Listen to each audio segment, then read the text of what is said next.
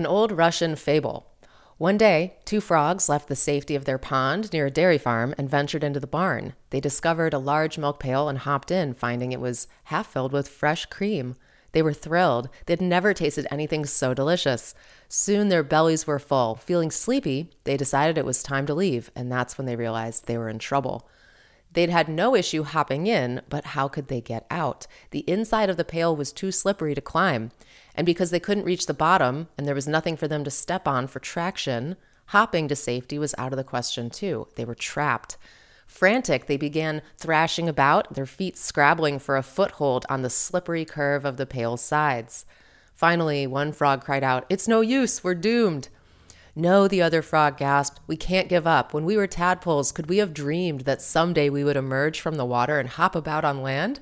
Swim, brother, and pray for a miracle."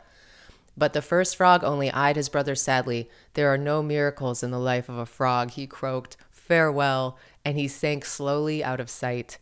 The second frog refused to give up. He continued paddling in the same tiny circle over and over, hoping against hope for a miracle. By morning, his little kicks had turned the milk to butter, and he was able to hop out and survive. So what does this story mean? It shows that big changes happen step by step, and the only thing is to keep taking these small steps every day. This fable was featured in the book The Slight Edge by Jeff Olson. Shout to Leanna Hawkins for the book recommendation. If you're into Atomic Habits, you'll like The Slight Edge. It has a lot of the similar concepts in it. But the key is about small habits adding up to big changes over time. Everything is in little increments, like 1% better every day, right? Just keep swimming, never give up. You could also glean this message. If you stumble and others try to pull you down or are negative, you have to just keep on swimming because eventually the milk will turn to butter. But it takes all night. The night is, of course, a metaphor for a length of time. It could be a month. It could be a year. It could be 10 years. How does this relate to content? How does this relate to personal financial content in particular? Negativity gets clicks because people can't resist rubbernecking. We are wired to scan for negativity first thing in the morning. So you have to override that with positivity because you're basically fighting against 150,000-year-old hardware, which is your brain that is survival oriented. It's not very useful in modern markets.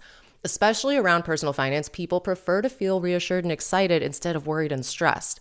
So optimistic content exists in this pail of financial milk. The surviving frog's legs churn it by dawn. The dead frog panics, gives up, drowns.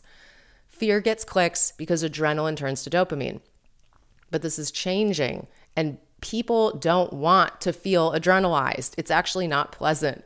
So optimistic content is a good thing, long-term views, and it's good to do market commentary, sure. But if you want to take the view of this frog is in a pail of milk, the frog being the listener, the person, the client, wouldn't you want them to know that if they just keep kicking, they can survive by dawn?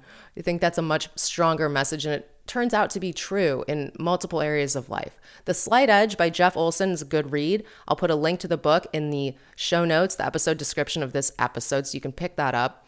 And I will talk to you next time.